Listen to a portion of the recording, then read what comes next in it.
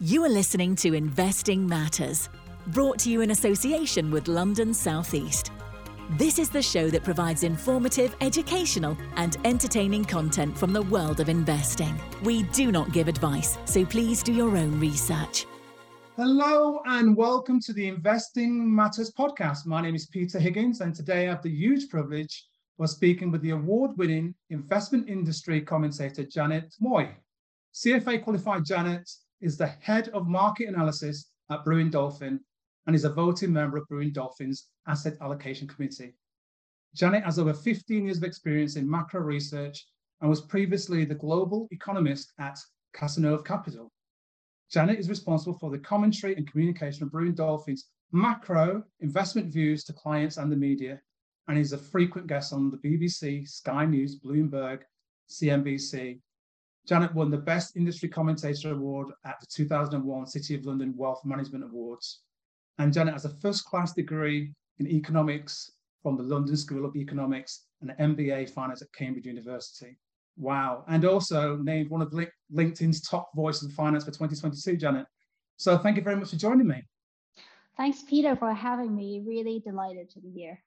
Now, I know you were on the news again this morning, so I'm very, very pleased and thrilled for you to be joining me today.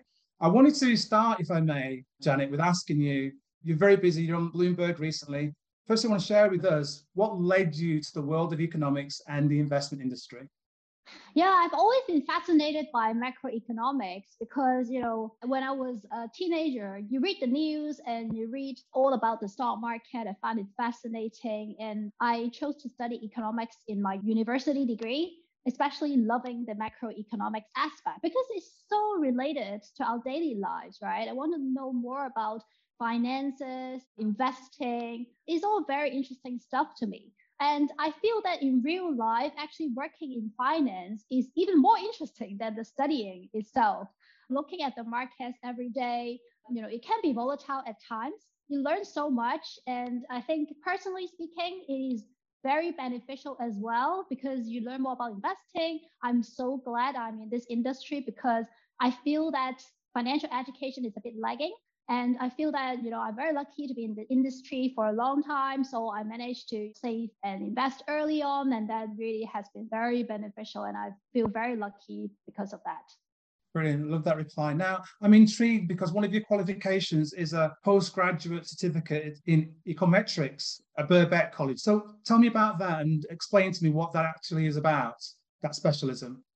Yeah, so econometrics is a quantitative study and analysis of economics. So economics, it can be qualitative analysis and also quantitative. So quantitative is basically exploring the relationship between different economic variables. It helps you make a prediction to the best of the ability depending on historical data. It's not always perfect, but it gives you a general sense. So you know about the different techniques and you use the statistical package because you cannot do it by hand. So there are many statistical packages to help you do it. So a lot of economists would use that, helping with forecasting things like GDP, inflation, or even direction of markets. It is very beneficial. I did a 1-year part-time study because I was actually working and I did a few evenings per week and it has been helpful. Brilliant. Now, obviously, all that analysis and quantifying all what's going on around the world is vitally important right now. We seem to be having a whole flux and array of things going on. Now, given what we know of what we've seen at the moment, what are your current thoughts regarding the markets, the volatility, the turbulence? What are your current thoughts about it all?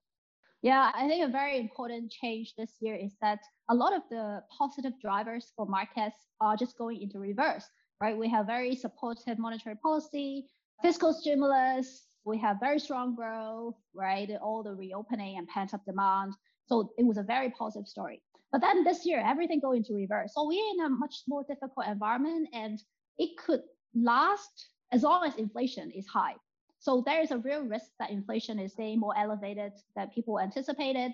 So we do think that markets are getting more difficult and people are so comfortable and so used to the high returns previously when we have ultra low interest rates, but it is going to be a bit tougher. And I think people need to manage expectations. Yeah, I completely agree with you. Now, please give us an overview of the sheer scale and importance of your role and responsibilities at Brewin Dolphin, please. Yeah, I think my role is really, really interesting. Is my dream job, I think. I think because I'm an economist background, I link economics with investment strategy. You have a lot of discussion every day about asset allocation, tactical and strategic, and that basically forms the basis of how we manage our portfolios. And we manage over 60 billion of assets, right, for our clients. So it is a hugely important role. Of course, the decisions are taken within a committee. So it's a group decision. Our team plays a very important role in formulating those macro strategies. So I really enjoy that. And also have a lot of client facing and media facing element, which I really appreciate because you don't always get those roles because you either do, you focus on the quantitative aspect managing the portfolio, or you're the private banker, you go and talk to clients, right? So I love that it is a mix of both worlds in terms of speaking to clients about our strategy and also actually behind the scene managing all these portfolios. Now, obviously, you're on the TV and the media quite a lot, but please tell us about the investment services that Brewin Dolphin provides for all of its different clients. Yeah, sure, absolutely. So we're a wealth manager. We're one of the biggest in the UK. And I think the special thing about Brewin Dolphin is that we really do serve a wide spectrum of clients. So a lot of people have the impression that wealth manager only serve the very rich, very wealthy people. People have the impression that, I need to have £1 million in the bank to get served. But with technology, I think things are really changing. We serve clients from all spectrum.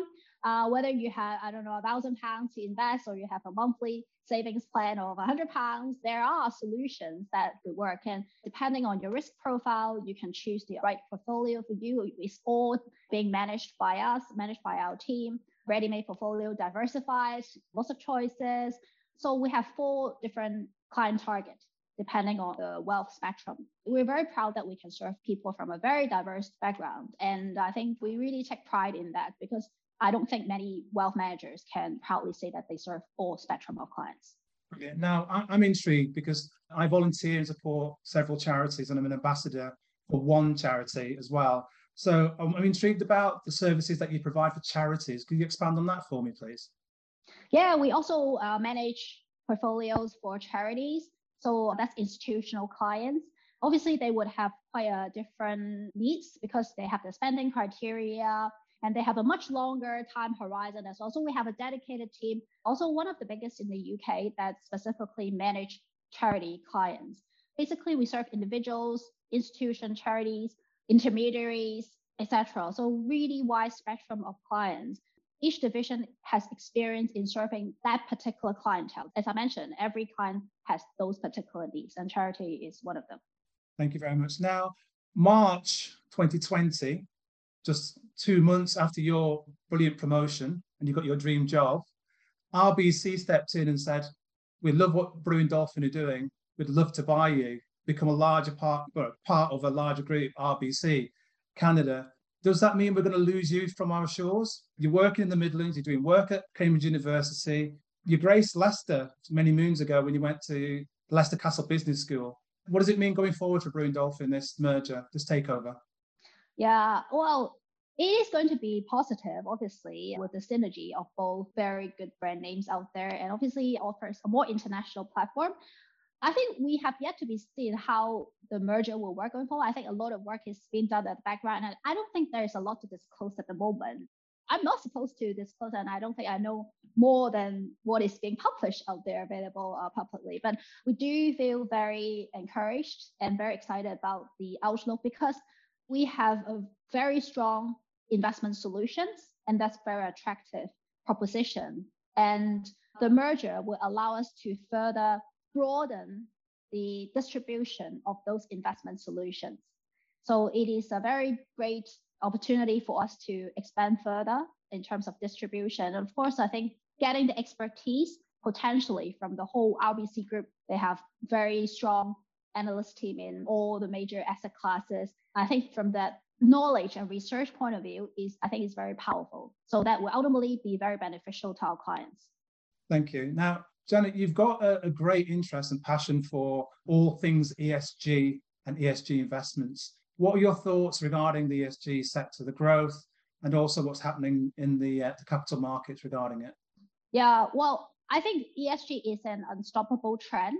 I think it is getting increasingly clear, right? I think from the regulatory point of view, we are just getting more and more regulation demand for ESG related disclosure. More investments will be going to the field. I think the war in Ukraine further accelerates the shift to green energy. So that certainly helps with the E.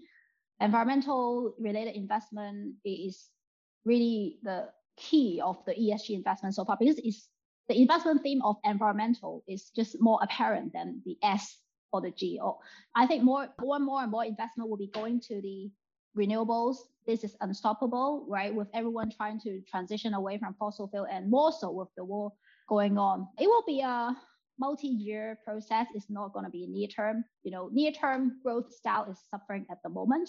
So the ESG related style also related to the growth style is also suffering, but the longer term trajectory remains intact, supporting from both a consumer preference point of view, regulatory point of view, and just the need to transition to greener energy. I think we're very positive on the sector. Okay, so the FCA published the ESG integration into UK capital markets report recently, to which Richard Stone, the chief executive of the Association of Investment Companies, responded, "It's vital that investors can trust ESG data and ratings which are increasingly used in investment decision making. So we strongly support the FCA's view that greater regulatory oversight is essential to provide reliable and objective information." How is the regulatory status quo at the moment, and does it need to be improved? There's still, I think, a lot of discussion and lack of clarity on the standardization of how you look at ESG, right? There are a number of providers that provide some more quantitative analysis of ESG, but I don't think there is really a gold standard, like a standardized approach that is approved by a single body that is applied globally. It is just not there. So I think a lot is still up to the investors' interpretation itself. So that makes the caliber of those ESG professionals so important. There can be a wide disparity of those people in the field, with those who really know what they're doing versus those who may be very likely to subject to greenwashing potentially, which is increasingly a problem and which is being really actively invested by regulators more and more so. So I think there is opportunity when there is such discrepancy and lack of clarity going on. So the best of the field will certainly benefit from the trust of the public. And I think, definitely more needs to be done in order to create that trust in the public. I love that reply. Now, can you share with us how Brewin Dolphin are working within that space and what you and your team are doing on the ESG front, please? Yeah, certainly. We integrate ESG in our investment process. It's a few pillars, really. It's like we consider ESG criteria in all our investment aspects. We also offer more specific ESG-driven investment that people, when they have a higher standard or they really want specific ESG goals, then they can also access those investments. We have a dedicated team to select the funds and put them together in a portfolio that people can choose. From a corporate perspective, we also, we are dedicated to ESG. We sign up for net zero. So it's really embedded in both from an investment perspective or whether you're talking about day-to-day, the running of the corporation perspective. And we have expanded our team in the ESG area. And we also have many processes. You mentioned about the trust. So we have a number of processes in place, like controversy tracking, for example, that really enables us to distinguish between the genuine ESG focused companies versus those who are not. Brilliant. I love that response. Now, I was going to ask this a bit later, but I'll ask it now. You mentioned net zero, and obviously, along with the ESG, that's one of the most talked about trends at the moment. How best would you say that ESG and then net zero should be measured?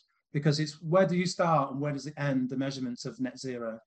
Yeah, it is difficult to quantify, but I think there are more and more ways that you can try to quantify it at the moment. I think for a financial services company like us, we actually don't produce too much carbon in comparison to the firms that are directly producing stuff, or those who are actually in mining or energy specific. If you're taking us as an example, it will be about, for example, the travel, like the carbon footprints that we have when our employees travel, for example, of course, all the electricity that we use in the company. So there would be ways that we can measure those carbon footprint approximately. And we will look at the ways that how we can actually reduce those carbon footprints. For example, how we can travel more efficiently, taking trains versus taking planes, or whether we can also do more video calls instead of staff traveling around. So those are ways that we can do it. And of course, energy efficiency in the building. We are constantly, I think we have a team, corporate responsibility, that actually looks at the way we run the business and look at operations, identify areas where we can reduce the carbon footprint. Yeah, those are the things that we can do. As a financial service company, thankfully, we are not the biggest producers of carbon footprint. So we are looking at ways that we can further minimize the impact. Investing Matters in association with London South East, one of the UK's leading share information websites for the private investor community, providing share prices, news and data straight to your desktop, tablet and phone. Janet, you're one of the leading women in the wealth management industry, where your insights are sought after, and you were asked to present, talk, deliberate, be on panels or events all around the world. I want to talk at the minute because we're trying to motivate so many young women to get into STEM, to get into finance, to get into industries which are male dominated. I want to ask you, if I may, what you're most proud of what you've achieved regarding leading for women in the industry so far. Yeah, I feel really proud because, as you say, there's really a lack of women. I'm from Hong Kong, I'm Chinese, and especially in the UK, really a lack of Asian women. I think most of the time when I go into client meetings, presentations, seminars, mostly men, very few women, I'm very proud that actually they're listening to me. So I'm actually going there, giving them the talk, informing them, and they're all listening to me. I'm the expert there. So I'm really, really proud of doing that job because it's not easy. I feel like throughout my career, I need to make more effort to be recognized. I feel that I need to work a lot harder for me to be regarded. Even if, for example, I say the same thing as a man, I think that people subconsciously would place a higher weight to the things that guys say. I think that's my impression. That's just my personal experience. I'm not saying everyone is experiencing that. So I feel I always have to work harder to achieve what I deserve. So I'm very proud that I managed to, and I work very hard. I did all the qualifications. I did the ESG certificate from CFA, and I did the part-time econometrics course right after I did the brutal CFA. So I really put a lot of effort and I worked very hard, and I'm very proud of the achievement. Yeah, and clearly that's been recognised by the team and the other leaders of Blue Dolphin, because you got your dream job, you got promoted in January of this year. So congratulations on that front. Thank you. Yeah, I'm very glad, and really very supportive organization. And it's growing. You've got advisors across 32 office networks, Janet. So that's a big team, but you're... Such a great team spirit here. It is such a great, I'm very happy to work here. Everyone has the goal to serve our client in the best interest. We're all very passionate at what we do. So I think you can see it in the results, right? Absolutely. I've met some of your colleagues, and they always look happy regarding what they're doing and loving their job. So that's a good culture to have in a large team, isn't it? It is a great culture. Brilliant. Now, regarding experience, right? Aldous Huxley is an English writer and philosopher, and he wrote, "Experience is not what happens to you, it's what you do with what happens to you." I wanted to ask you if you'd be so kind to share with our listeners one of the significant experiences of your investing career, what it was, what you did as a consequence, and how it has shaped your thinking and your career so far. Well, since my career started in the City of London, I think there are quite a few memorable moments. Well, I witnessed the Abenomics, which I still remember, everyone was so pessimistic on Japan. I mean, rightly so, because it was in deflation for such a long period, the last decade. And then Abenomics came. I mean, initially, people didn't feel as optimistic. But then actually, you look at the drivers, like all the monetary and the fiscal stimulus, etc. It was the structural reforms. It's really unprecedented. It's really amazing. And I think at that point in time, I was still quite junior. And I was talking to my boss, you should buy Japan. It's an opportunity. It's something that is quite exciting going forward. But I don't think people actually were buying into that because they were so used to that mindset of, oh, this deflation, stagnation, no growth, that bad demographics, even though actually there are a lot of reasons why you should actually be buying Japan at that point. I just feel that sometimes with the city of London, I think some fresh minds should be appreciated because I think some people were so stuck in that mindset. For example, right now we have very high inflation, right? And I remember last year, everyone was saying, yeah, inflation is transitory because no one believed that there will be high inflation because there was quantitative easing, there was always money printing, but there was no inflation. So everyone got stuck like, yeah, interest rates will remain at zero for the foreseeable future. Inflation is going to be low no matter what happens. I think people sometimes need to refresh their mindset and don't get stuck where they were. I completely understand that when they had that experience for years, it didn't change, but there will be times when actually things turn a corner. I think some people are just too stuck sometimes, and they really need to think differently. I agree with this. There's a far too much issue regarding fixed mindsets within the industry and other industries as well. I think we need to broaden our horizons and think deeper. And like you say, bring in some fresh faces with different viewpoints. I think that enables the markets to create a little bit of liquidity and fluidity. Now, you mentioned earlier about this being your dream job. I wanted to ask you about being a role model for younger girls. I've asked it slightly already, but I wanted to ask again because my daughter has been saying to me since the age of 11, she wants to be an architect, right? And you said at an early age you wanted to get into finance and maths. Which routes are you most passionate about regarding the industry for a young woman wanting to become the next Janet Moy? Field of study, but also a career path, possibly. Well, I'm a bit biased though. I think economics is really the basis of how the city functions. I think you need to really understand economics to be in any good roles in the city. You can be economist, of course, that requires economic knowledge. If you're a fund manager, you need to look at the economy. If you're a stock analyst, arguably you look at the macro less, but you also need to understand the dynamics. I think having a good sense of economics is hugely important in any part of the city. It is a fundamental, and it's good for yourself as well, good for your personal development, good for your savings, investment attitude. So I'm biased. I think economics knowledge is very important. It forms the fundamentals of many roles in the city. If you look at the career path of many successful city people, a lot of them have the economic background, and then after they have the solid foundation, they can choose to be a fund manager, they can be a strategist, they can be a stock analyst. It gives open doors for you, shall I say. But of course, I may do whatever you're passionate about. Brilliant, thank you for that.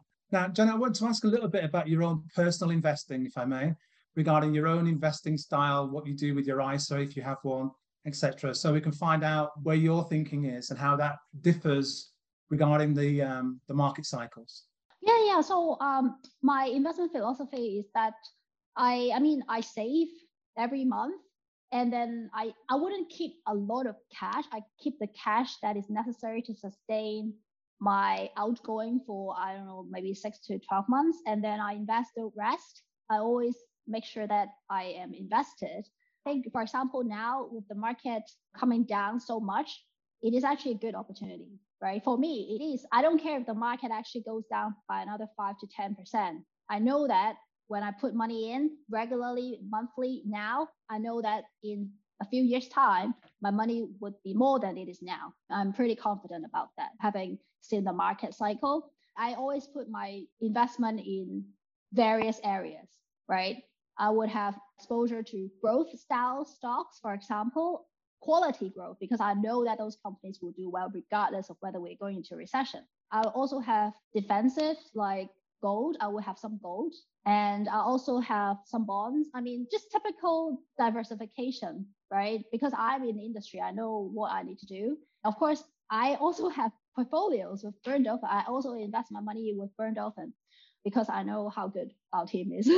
And so it's a matter of savings. I think saving is very important. Don't spend outside of your means. I think that's very important. Yeah, always save for the future and invest those. And actually, market downturns is very good entry point. Actually, you don't panic, and if you're young, actually, you can afford to wait. and be very patient. Thank you for that. Now, I wanted to ask and dig a bit deeper regarding your investing style and ask for the benefit of our investors. How do you go about choosing, selecting, filtering the quality companies that you choose? How do you go about that process? Yeah, sure. So, well, quality company, what is good quality company? They are those companies that have a long-term good growth prospect. Those companies, usually they have good network effect. They are the top players in their field, very hard to replace. They have good pricing power. Like even with inflation now, they can easier pass on their cost to consumers. They're very dominant in their field, and they have very good balance sheet, though, so they have a lot of cash in their account, which they can deploy actually when we have a recession. There are lots of good buying opportunity, and those companies would have the cash to actually go and buy other companies, right? So cash in the bank, good long-term prospect, good pricing power. I wouldn't name the names, but there will be the top players in that particular field that would fit those criteria. I think those would be the first steps that you can try to filter out. Those investments will make me able to sleep at night, no matter whether we go into a recession or not.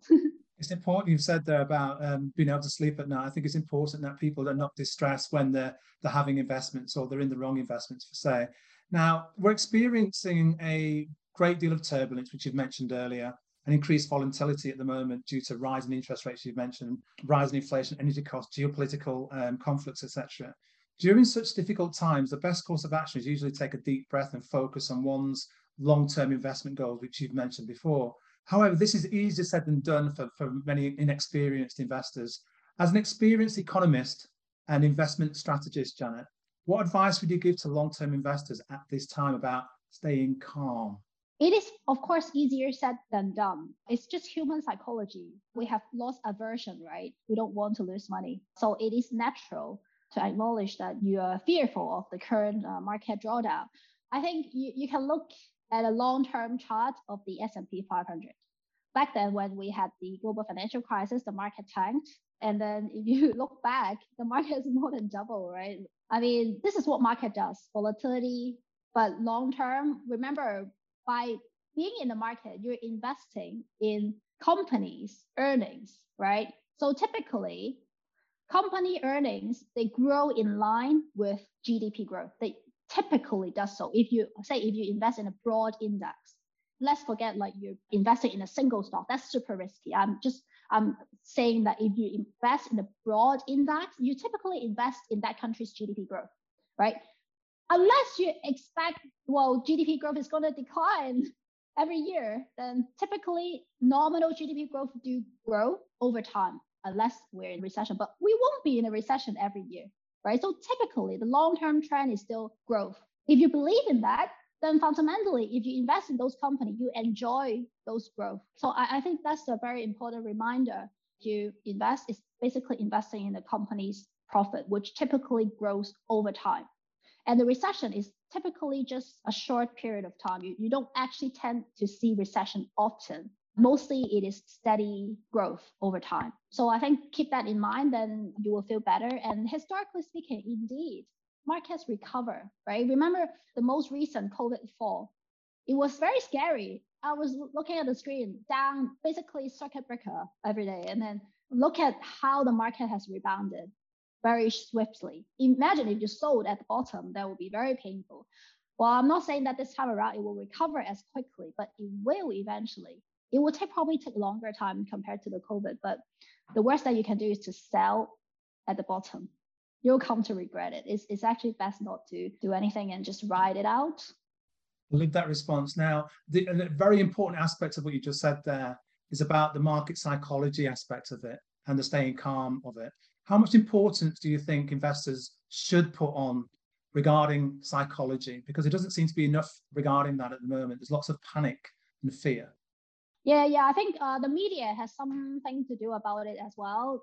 Constant negativity kind of is like a self-fulfilling prophecy. If you read about the gloom, if you read about the inflation every day, it's kind of self-fulfilling in a way. I think made worse by social media nowadays. So I can totally understand the panic. Another way would be if you want to sleep at night and you don't feel confident, I think it's best leaving it to an expert to help you manage the money if you're really that concerned, because that expert would take all the burden of the worry from you. He or she will have the responsibility to look after your portfolio, make sure we're doing the best to smooth out the volatility, minimize the risk given your risk appetite. So if you really, really are so concerned and really not confident in managing your own money, I think it's best to give it to an expert. I think it's worthwhile doing that. And in terms of the psychology, yeah, it is very hard. Everyone has their own feelings, has their own emotions. So what we do at Burn Dolphin is that when there are times of stress like this, we will communicate more, we'll hold our clients' hands more, because we know this is the time that they need us the most. Just like the COVID time, it was so volatile. I did the most number of presentations ever that year. We're there when the clients need us. I think the communication part is absolutely important. There's never too many communication when there is volatile period. The best we can do is to hold our client hands. It's out of our control, the client's emotion. Everyone has their own emotion, psychology. We will do our best to soothe those nerves. Brilliant. I love that response. I love what you're saying about the art of communication and being there for your clients. I think it's so important, especially when at times of stress as well, to be able to do that. Now, I wanted to ask you a little bit about the side of it regarding investing. With regards to the volatility we've got now, are you an advocate, Janet, or is Brewin Dolphin an advocate for pound cost averaging, or are you more of an advocate for lump sum investing? I think investing on a monthly basis is a good idea for most people. You're the average population, you earn a salary, you save, and then every month you're left with a chunk of money. I think it makes sense to do that because over time, it tends to smooth out the volatility. So I think that really works for most people under any circumstances. For lump sum, I think you need to make a bigger call, right? Every time you invest that lump sum. So I think if you're keen to do the lump sum investing, it's best to research more, to talk to people more, to understand more. So there's just inherently a higher risk of the timing of that lump sum. So I think for the average population, I think averaging works well. And with technology, it is much cheaper now to regularly invest. The transaction costs have come down a lot. The trading costs come down. So it could be worth doing that. If you have a lump sum, depending on the size of the lump sum, it could be a very big decision. It's best to seek professional advice if that's the case. Thank you for that. Now, I wanted to ask you two last questions here. Firstly, Brewin Dolphin's macro outlook, given what we've got going on at the moment regarding the turbulence all around. I'll go with that question first and I'll ask you the second question. What's your macro outlook at the moment, given all the noise, all the volatility?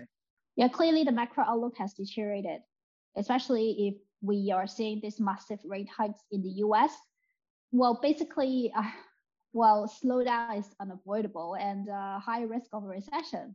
And this is just typical for a cycle when the Fed raises interest rates. The economy usually slows down, and that's exactly the purpose, because they want to bring down inflation. So I think the macro outlook is that we are going to see slower growth, more downward growth revisions, especially in the euro area. We are very concerned about the potential cutoff of Russian gas to Europe. I think people were thinking it is a terrorist. It could potentially materialize in the winter. Russia may well weaponize this leverage, right? So I think the macro outlook is getting gloomier. Having said that, we think that the slowdown, or if there's a recession, it will be a mild one, primarily because this is typical cycle, which is triggered by higher interest rates.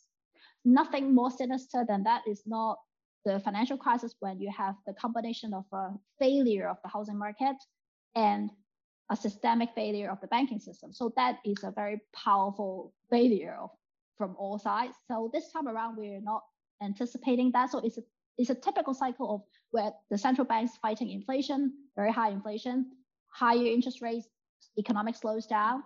Once inflation comes down, hopefully central banks can actually embark on cutting interest rate. And typically, a bull market starts when interest rates are starting to be cut. Yeah, that's our macro outlook. I think near-term pain, but we don't think it is going to be as bad.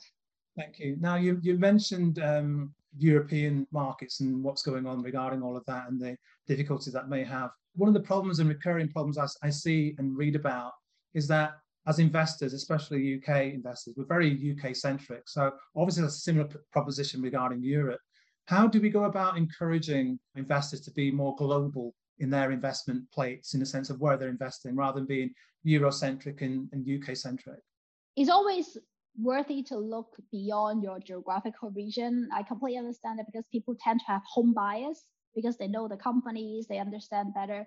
But actually, there's so many opportunities out there, and actually it's much more easier accessible now, right, compared to the past, with the platforms and the opportunities offered by various portfolio. So I think take the current situation as an example, right? Like I know the markets have fallen, but if you hold US assets, actually the dollar strength is actually quite helpful. So you get some sort of diversification from the currency as well. Looking beyond your domestic bias is like outside of your comfort zone. Again, a lot of research needs to be done. If you're uncomfortable, again, seek professional advice. There are lots of opportunities out there, and there are experts who can select the right investment for you. And always believe in diversification, not just the geographical diversification, but it's also from a currency perspective. It is actually very helpful, for example, in the current scenario. But I understand that people may not be comfortable doing that. So again, I would say, if you're not comfortable, always seek professional advice. Brilliant. Now, I've got a concluding question for you. I just wanted you to share with us, really, and for investors, the potential for long-term investment and why they should always persist with long-term investing, if you may. So there are many benefits of long-term investing. So first of all, as I mentioned, typically an economy grows, typically at 2% for developed markets, and you add typically 2% inflation. So nominally, you get, for example, 4 to 5% nominal growth every year. Typically, your company earnings would be that. And typically, that's kind of the returns that you could be anticipating. So it's much better than leaving your money in the bank. I'm saying on average, like typically. And always, you saw these cycles, right? You see market tank, but you always see markets recover. You can see in the very long-term charts of any stock market. So I think that's very important. And of course, you have the benefit of compounding dividends, right? So if you invest in company stocks, if you invest in an index, for example, the UK, for example, offers you one of the highest dividend yields in the global markets. And those dividend yields actually, it compounds over time and is very, very powerful. It gives you a total return. You're not only getting the price return, you get the dividends. And over time, we all know the magic of compounding. The longer you invest, the more powerful those compounding is. So if you're young, it is really, really powerful if you start young. There are many figures that we can cite. It is scientifically and statistically proven that it is a very powerful driver of return. Long-term wise, we all know there's inflation. I mean, right now inflation is rampant, but there's always inflation, whether you talk about 2%, 3%. If you leave your money in the bank, you will erode your real spending power anyway. I'd much rather to put my money in a broad index, for example, or in a portfolio that gives me that nominal GDP growth linked return than possibly close to zero interest rate. I know that interest rates are rising at the moment. The bank is not going to pass through all that interest rate increase to your deposit account. So you're always going to get your interest rate that is lagging inflation rate. So you lose your real spending power over time, over many years. That's, again, very powerful. If you look at the long-term chart of the real value of £100 over a year, it is amazing how much value you lose over the course of, say, 20, 30 years. There are many charts that I can't show you here, but there are many charts, many statistics that show the power of investing over time. So it's scientific, actually, scientifically proven. Brilliant. I love that full response, Janet. It's been an absolute pleasure to speak with you today. That was Janet Moy, the head of market analysis of Brewin Dolphin. Janet, thank you ever so much and wish you all the very best and all of your colleagues the very best going forward. And I look forward to speaking with you and meeting with you over at Nottingham at some point as well, if not in London. Take care. God bless.